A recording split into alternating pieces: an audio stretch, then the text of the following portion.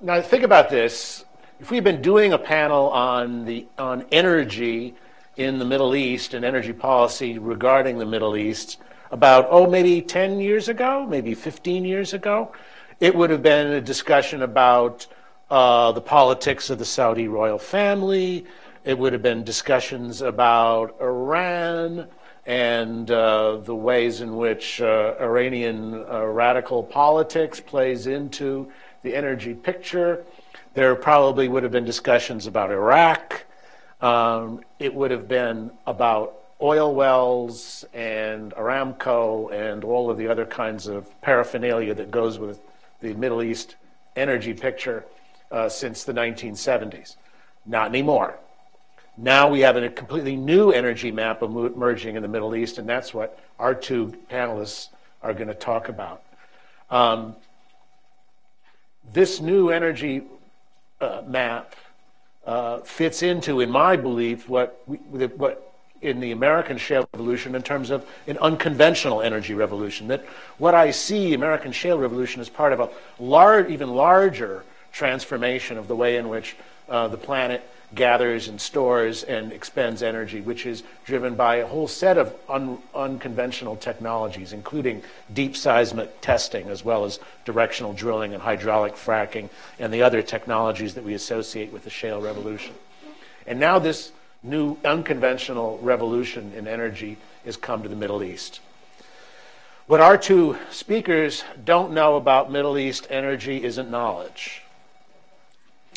Brenda Shaffer is adjunct professor at the Center of Eurasian, Russian, and Eastern European Studies at Georgetown University. She's on sabbatical from the University of Haifa. She's previously served as the research director of the Caspian Studies program at Harvard University. She served as an advisor on the government of Israel's Zemach Committee on Natural Gas Policy. She's testified in front of Congress. And she's really, I think, one of the leading experts and one of the people who can really sort out the enormously complicated issues relating to recent gas discoveries and the shifting geopolitical alliances in the Eastern Mediterranean. Nikos Tsafos is president and chief analyst of Analytica. This is how I want to pronounce it. And I will pronounce it that way forever. You got Tsafos very well. Thank you. I appreciate that. It's a company he co-founded in 2014 to help organizations use data and analytics to advance energy projects. But he's also a brilliant columnist. He's an adjunct lecturer at the Johns Hopkins School over here at SAIS, where he teaches a course on natural gas. And whenever any issues come up with regard to the internal dynamics and politics of OPEC, it's to Nikos that I turn for more information and for more discussion about it. And so without further ado, I'd like to hear from, and I'm sure we all do, like to hear from our two panelists. Brenda is going first, is that right? Yeah. So thank you, Arthur, for inviting us to be part of this really fascinating series of events and at this beautiful venue here at the Hudson Institute. It's really, really gorgeous view here on Washington, D.C. First thing for the main, some overreaching geopolitical implications of this revolution. One, I think that even though it really shouldn't matter, it does feed into a theme in U.S. foreign policy and to a certain extent to European foreign policy that the Middle East is dispensable. You know, if we don't need the oil anymore, we don't need to be there. And I think, anyone, obviously if you know anything about how the global oil market works, well, of course, the continued supplies from the Middle East, even if they're not important to the United States, they're crucial to the global energy market and to the price. And of course, the main reason for the U.S. to be engaged in the Middle East is if you're not engaged in the Middle East engages you. You can't disengage. This morning in Brussels is a reminder how Middle East will find you even if you're not there. But I think it does feed into this narrative that we can disengage from the Middle East. And I think more importantly, here in the region, this sense that the U.S. isn't interested in the region anymore because of oil, and even some of the non-oil producers. You even hear this theme in Israel a bit, that the U.S. has waning interest in the Middle East because of the lack of interest in oil. I think it's a myth, but I think it does. I think that it does feed a lot of the thinking in the region. A couple things on the effect on the global oil market. One, I think it's important to remember that the relative portion of OPEC, and I think Nikos will expand on this in his presentation, the relative portion of OPEC in global oil production has been steeply declining, since its height in the 1970s. If in the 1970s OPEC was responsible for 60% of global oil supply, today it's closer to 37%. And even we can make the claim that even in the height of OPEC's power, that OPEC wasn't really OPEC. That even the Arab oil boycott in the end ended up hurting the Arab producers more than it ended up hurting actually the consumers economically in the end of the day. But basically, when we're entering into this current part of the low oil price in this cycle, there has been, I think, also again another myth that OPEC decided not to ramp up, not to cut back production, as if it had a decision. I think there was no decision here precisely because of the balance between OPEC production and non-oil production. They didn't have a choice. It's a strategy as if you have an option. This was not an OPEC strategy. This was just dealing with the reality of the small proportion of non-OPEC production, that basically a cutback of OPEC would have been essentially a cutback of Saudi Arabia, would have only benefited other producers, and Saudi Arabia would have been in the same place in terms of revenue. So I think it's very important that we think about that it wasn't a strategy, but what's happened with the non-OPEC production over the years, which has been greatly amplified by the shale production, has really put OPEC in a much more moderate place. Where we're going to be in terms of a future market, in terms of the role of OPEC versus non-OPEC production, I think is a very big question mark, which will depend on how indeed resilient and flexible the North American production is. And I think we really don't have an answer yet about how easily we can shut this on and off, not in terms of technology, because there, of course, we can, but in terms of finance. How much after these companies are collapsed, after the vulture capitalists have eaten their prey, how easily it will be to reactivate these companies and their activities. And this will be, so knowing this will let us know whether the new swing producer is actually the North American production, right? Will it be the one that responds to price signals quicker and revs up and reduces production? Or actually we might find ourselves after this whole period where really the non-OPEC production has really grown, we might find ourselves more dependent, if it's the long, low price cycle, more dependent on Middle East oil, almost paradoxically, because it will be, of course, because it's the cheapest production, it'll be the last production to fall, because it's the only economic vector in the game. So that's what these countries, what they're going to invest in is in their oil production.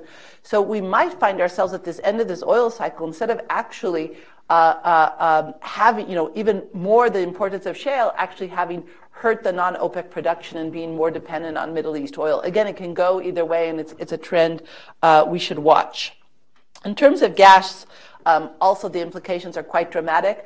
So Qatar will be, almost within this year, will go from being, the single top producer of LNG to one of three of the top three producers of LNG. So it'll be very close with Australia and eventually with the United States. So that will completely change the dynamics and Qatar's role, both in LNG markets and also geopolitically.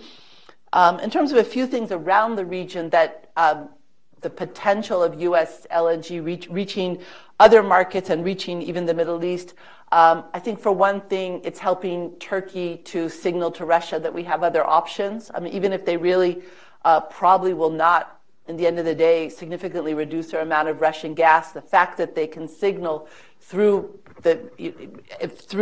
increasing LNG exports, through expediting the Southern Gas Corridor gas coming to Turkey, through talking to Israel about gas, they can signal to Russia that they're not completely dependent on Russian gas. Another point is that we should start thinking of the Middle East and why maybe the competition from U.S. LNG and global markets is actually a very good thing for the Middle East, almost paradoxically, is that we have to start thinking of the Middle East as a gas-consuming region. We always think about how to pull the resources out of the region, but actually the Middle East is one of the strongest growth and demand for natural gas. And it's one of the only parts of the world where electricity is still produced primarily on oil. This is very polluting, very expensive. And that's why we have very erratic electricity throughout most of the Middle East. Places like Syria, Jordan, Egypt, they have frequent power outages. If we ever want to have any prosperity in this region, if we want it to go forward, we need stable electricity.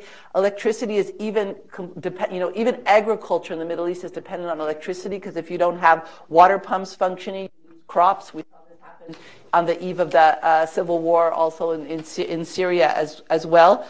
And electricity and gas is essential to really developing desalination in the region, which is already, thanks to the gas resources that have been found offshore of Israel, Israel's already been able to rev up its desalination capacity and therefore eradicate water conflicts with Jordan, the Palestinians. This is essential. In the Middle East, when we used to talk about, well, let's say we get over holy sites, refugees, borders, but what are we going to do about water? That's going to be the issue.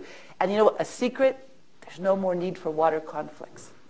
Essentially been able to eradicate this through desalination, through the gas, and it's very important for the region. I think in terms of the prospects of gas trade from the Eastern Mediterranean into the Eastern Mediterranean, I think that U.S. LNG will not undermine these prospects, because I actually believe in the end of the day, it's most likely that it will be exported to local markets through pipeline.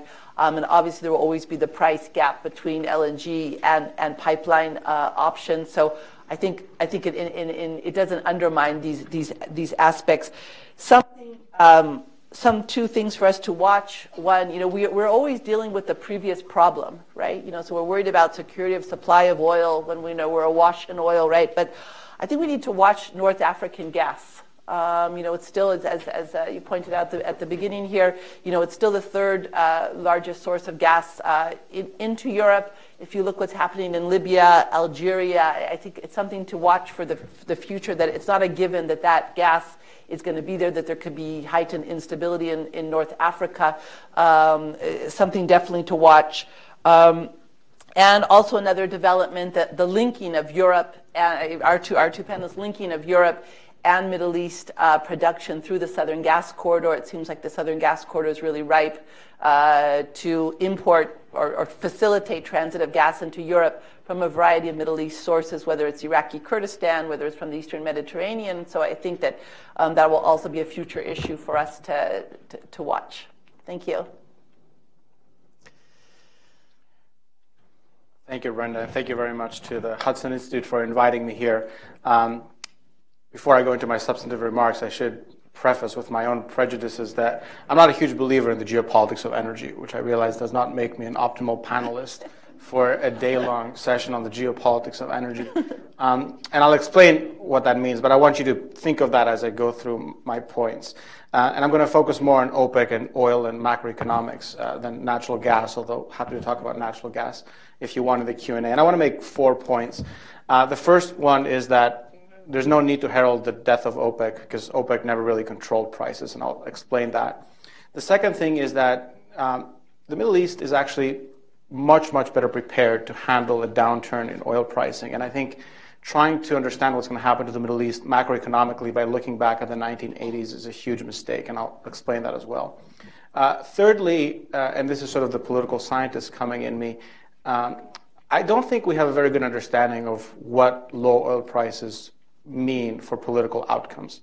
That I think you can have an oil shock, but how that oil shocks translate politically or geopolitically, I don't think we have a very clear understanding of that, so I'll explain that.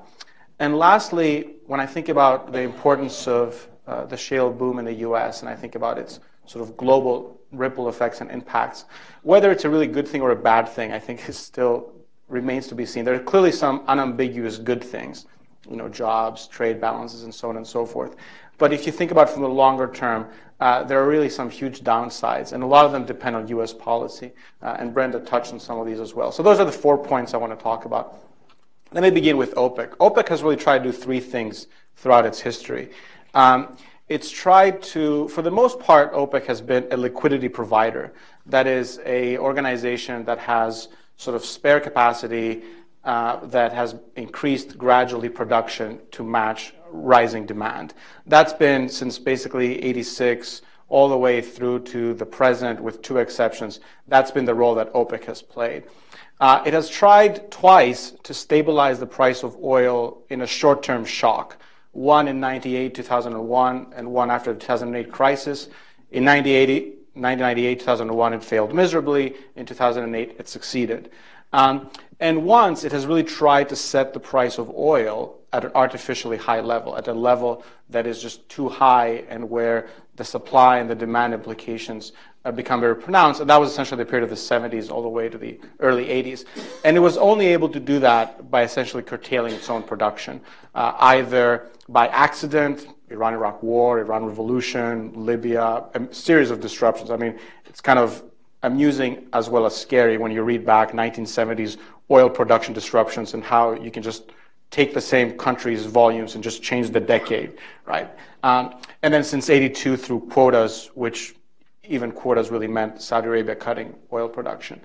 So when I think about, and here I very much agree with Brenda, it's not really much of a choice. I mean, you had a choice of, I can either try to provide a signal to those crazy guys in the U.S. to keep drilling forever by accepting less and less myself, or I can try to not necessarily defend market share. I don't think that's really the motivation, is to say, okay, clearly 110, 120 is too high, but really we have no idea what the right price is. And I can tell you that as a consultant for the last 10 years, the price of oil, and obviously my oil colleagues get upset when I say this, it's a very simple business, right? It was a very simple business all the way up to 2008 and 9. Because what you did is you looked at the Canadian oil sands, you look at deep water projects, there's about 40, 50 of them in the world, and you came up with what is the break-even price, what price of oil do these projects need to make money, and that was essentially your floor.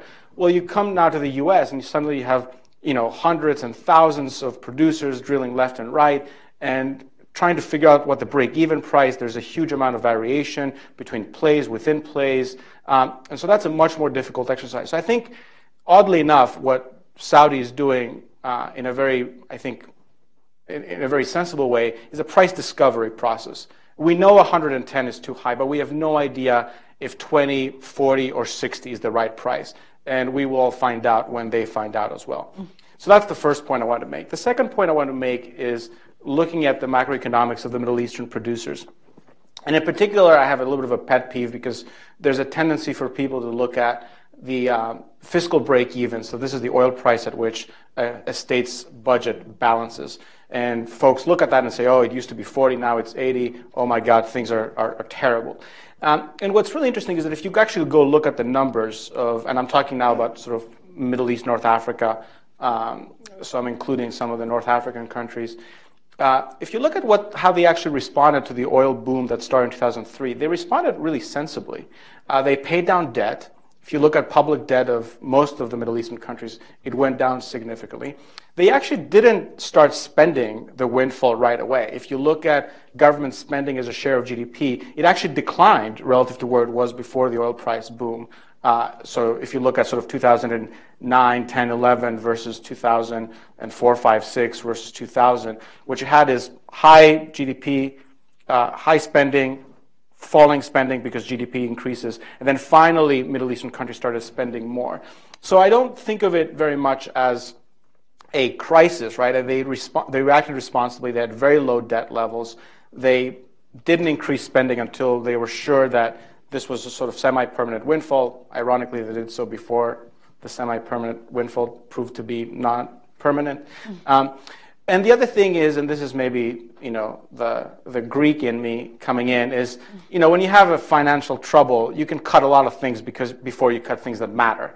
And you look back to the Saudis in the 1980s. They cut their capital budget 85% before they touched things that people really cared about.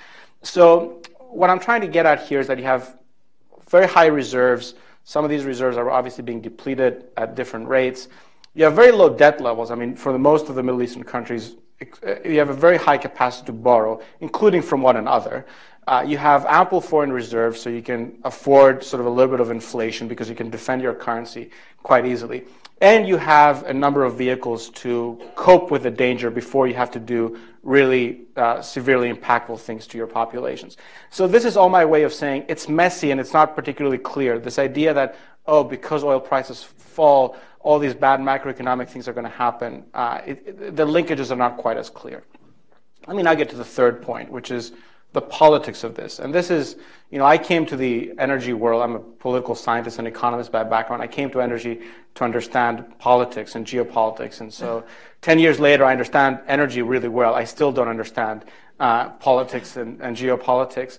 And I think what I always struggle with is that it's, having looked at the literature and having studied sort of academic studies and sort of the more, layman's literature, it's really hard to draw a very clear line. So you have a country that has less revenue. So we know that because oil prices have come down. Well, is this country suddenly going to say, well, we can't afford foreign adventures, let's scale back?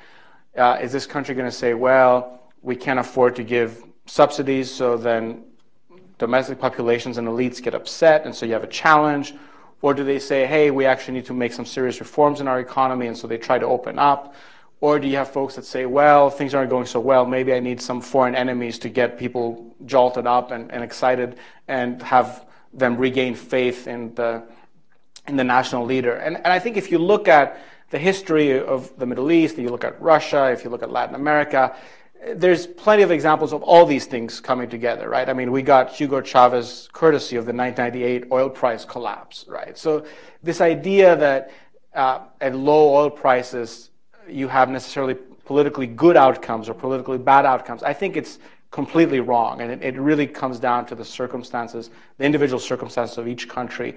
And even in those circumstances, whether things are going to turn out for, quote unquote, the better or the worse, I think is anyone's guess. And so I always caution folks that try to make big statements in terms of like, oh, you have low oil prices, that weakens our enemies. It's kind of like, well, sometimes weaker enemies try to be very strong to conceal their weakness, and sometimes, weak enemies may do good things that you like. And so I don't think that's a given on either side. Which brings me now to the last point I wanted to make, which comes down to how do you think about all this from a little bit more of a U.S. perspective? Now, I happen to think that, the U.S. does a lot of things because of the price of oil. And I think that's dumb. I don't think the price of oil for a country like the U.S. really matters, right? And I didn't realize it's a bold statement. We can get into it if you want to, but macroeconomically, the price of oil doesn't really make a big difference. So at the same time, what I worry about is the kind of thinking that Brenda alluded to, which is that if the U.S. says, you know what, Middle East, who cares? We got oil. That kind of thinking, or if the U.S. says, you know what, we got gas, let's try to figure out how to stick it to Gazprom.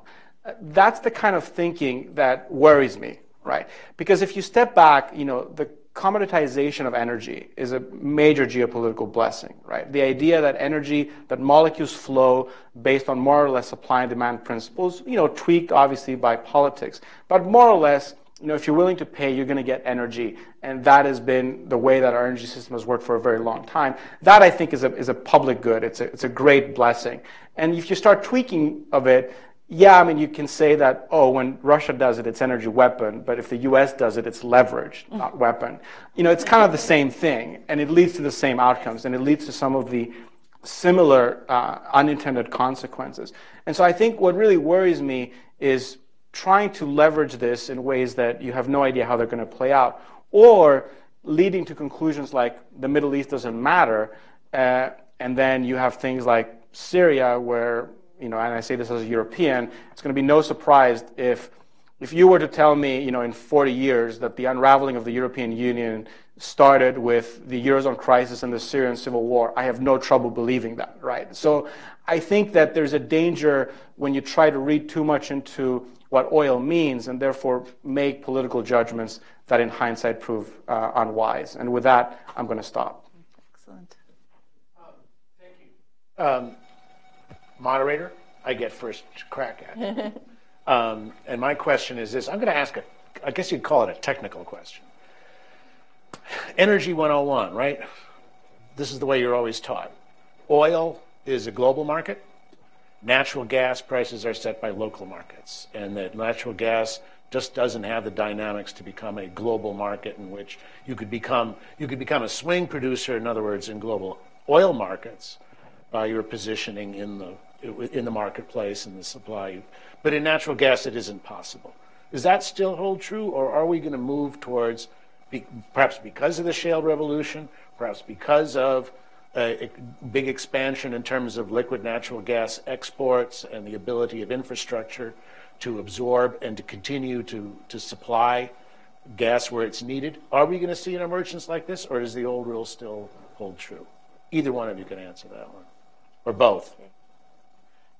Okay, I think it could go either way, and I think it's really important because kind of like the mainstream thinking is that, okay, with U.S. exports, we're going towards a global market of gas versus markets of gas, and I do think it can go either way. On one hand, in terms of price, obviously we're seeing these ripple effects and markets affecting each other, which we haven't seen in this scale in the past.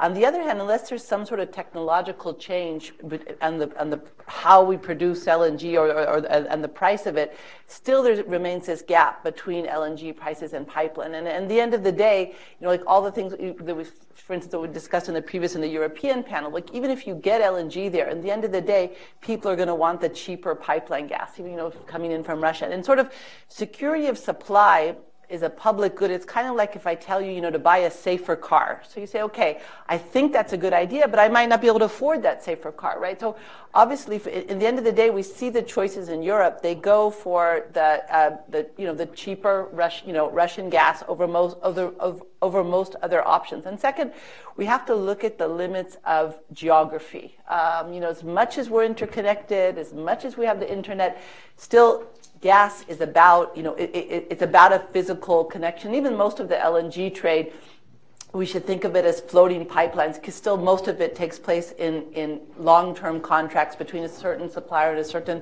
consumer. And so, most of the countries that have security of supply challenges can't even access LNG because they're landlocked or because they don't have the interconnectors.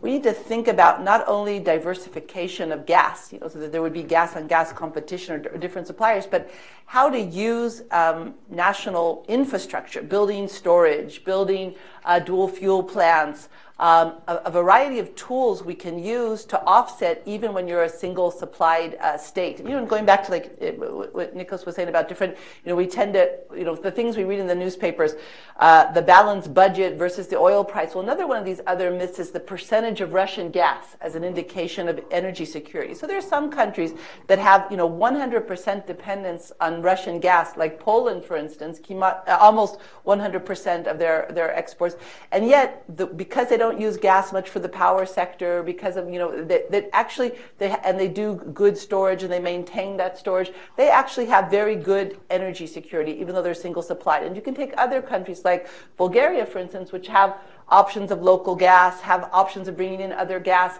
and yet because of the way they manage their natural gas sector, they have poor energy security. So even single supplied states can have different ways in terms of security of supply. So yeah, I think we should. It's not clear that we're going towards this global market, and definitely an issue to watch.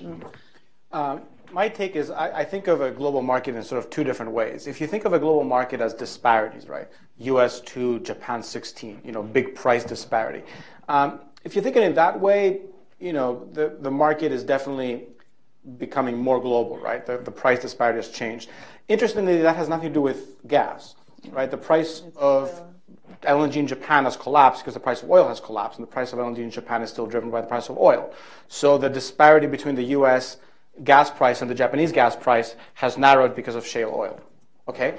A few years ago, the same thing happened where the U.S. and European markets were connected through coal.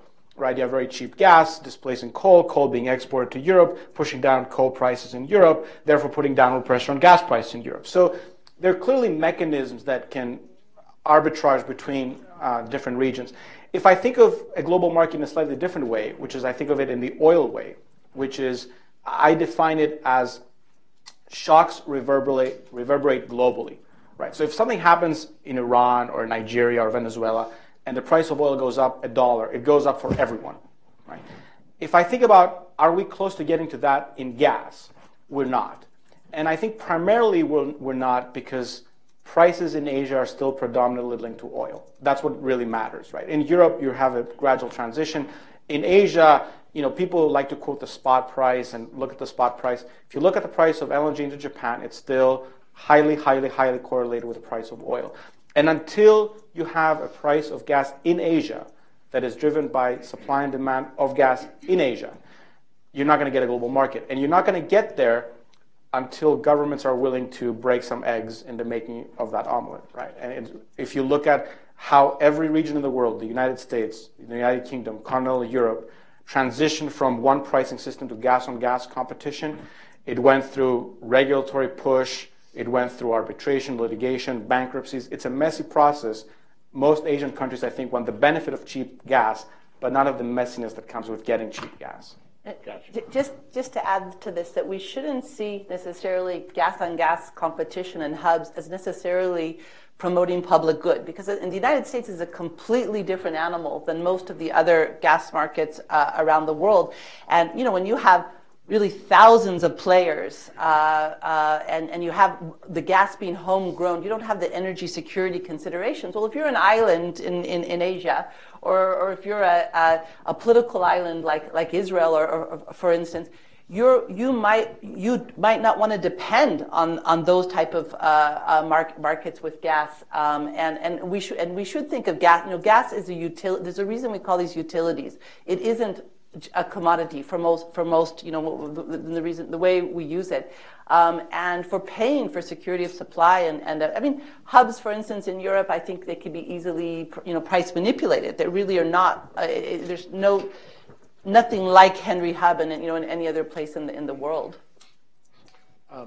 We have time for a couple of questions before our conversation with Congressman Pompeo.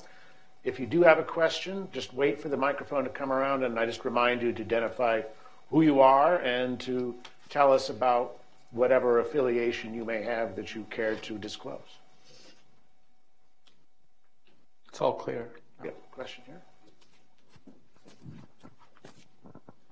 I'm Pete Poroscos with ITTA, and I was wondering, Brenda, if you could share your thoughts on the recent state of play with gas discoveries in the offshore Eastern Mediterranean. Thank you.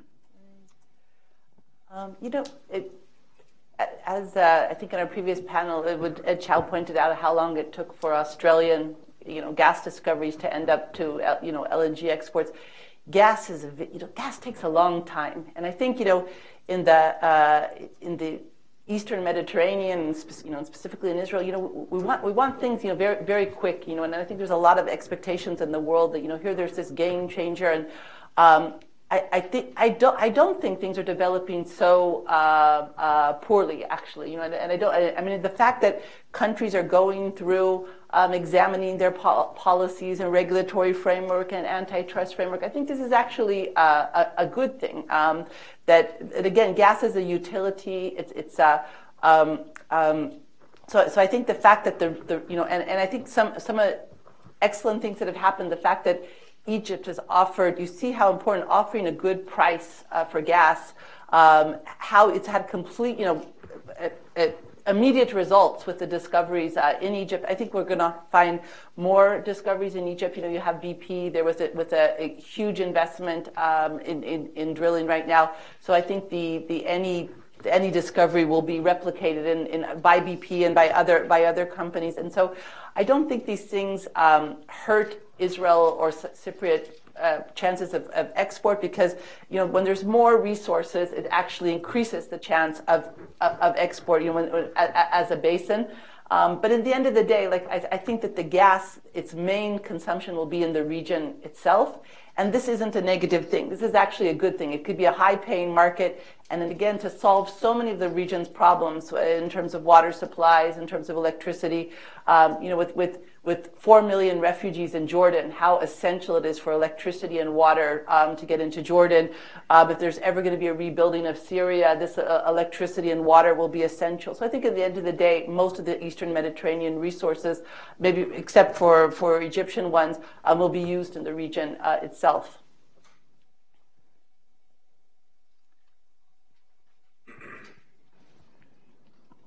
Yeah, Ken Monarchord, World Docs.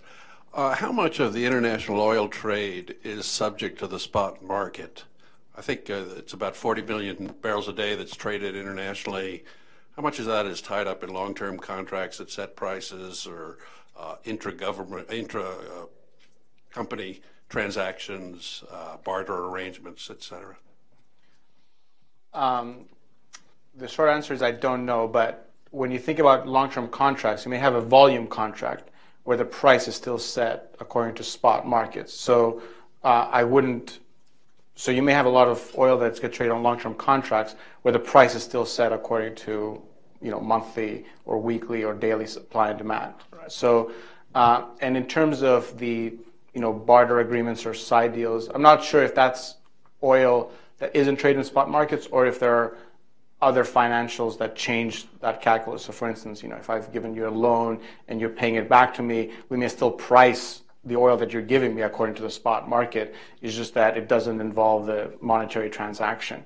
And for barter, I don't know that there's much oil that doesn't get priced according to those principles, even if the cash element of that, may not be, just me putting money in your bank account, but me repaying a loan or in other ways settling. Well, one more and then. Hi, Anthony Livanius from U.S. Energy Stream. What is the impact of the U.S. LNG exports in the region? What do you see as in commercial terms and geopolitical terms?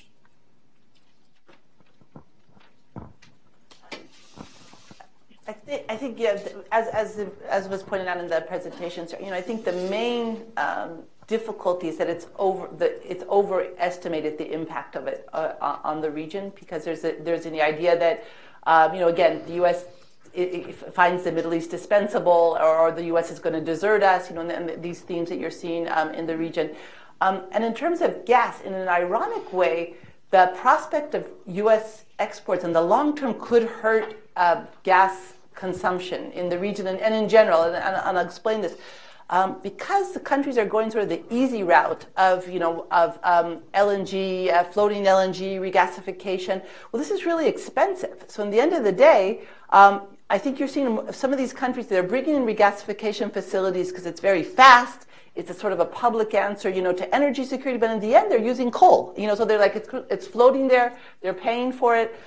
Instead of thinking out and putting the time investments, the financial investments into bringing in gas. So I'm a bit concerned about this, again, because of the price gap, that when you see, okay, we have this quick option of the floating LNG, but actually they're consuming very few volumes, that this could actually up the usage of coal or alternative fuels to natural gas. And again, because of the environmental and public health benefits of consumption of natural gas, I think this would be, really a mistake if they give up the investments in the pipeline options in the region or in Europe as well. If I could just add one thing, if I think of it, it goes back to what Brenda was saying about the Middle East being a consuming region. I mean, if you look from a gas perspective, really you have Qatar, Algeria, and a little bit of Libya, a little bit of Abu Dhabi, a little bit of Oman, but really, Qatar, Algeria, and less so Libya are the main sort of exporters from the region. On the importer side, you have Kuwait, you have the UAE, you have Egypt, you have Jordan, you have countries that are trying to do more imports. So in a way, having more affordable gas can be a very good thing for those countries that are looking to import LNG. I mean, Egypt is now importing LNG, Jordan is importing LNG, and so for those consumers, again, it's sort of a intra-regional transfer of wealth, right? So from the gas-rich that may be earning less for their LNG, but then the energy poor are able to access a new source of energy that is considerably cheaper. And of course, it's also cheaper by virtue of drop in oil prices. So it's not purely the LNG side. And the fact that the Middle East is both a gas exporting region and an LNG importing region, it shows how the lack of interconnection in this region. The fact that countries don't trust each other to import, gas, will prefer for expensive LNG when they could have easy pipeline options. And I think one thing that's way overplayed, that the fact that Iran obviously sitting on huge natural gas volumes, underutilized, but that is not going to be utilized by its neighbors because they, the lack of not wanting to have the dependency on Iran. I think it's way overplayed how much Iranian gas actually could get to its neighbors. They've been working on gas to Iraq, which almost is a no-brainer commercially, physically, and so many impediments even for that to happen. Well, I guess we could say from the conclusion of this panel that quotation that Mark Mills used in his opening statement, the more things change, the more they stay the same, seems to apply to the energy picture in the Middle East as well. Thank you both very much.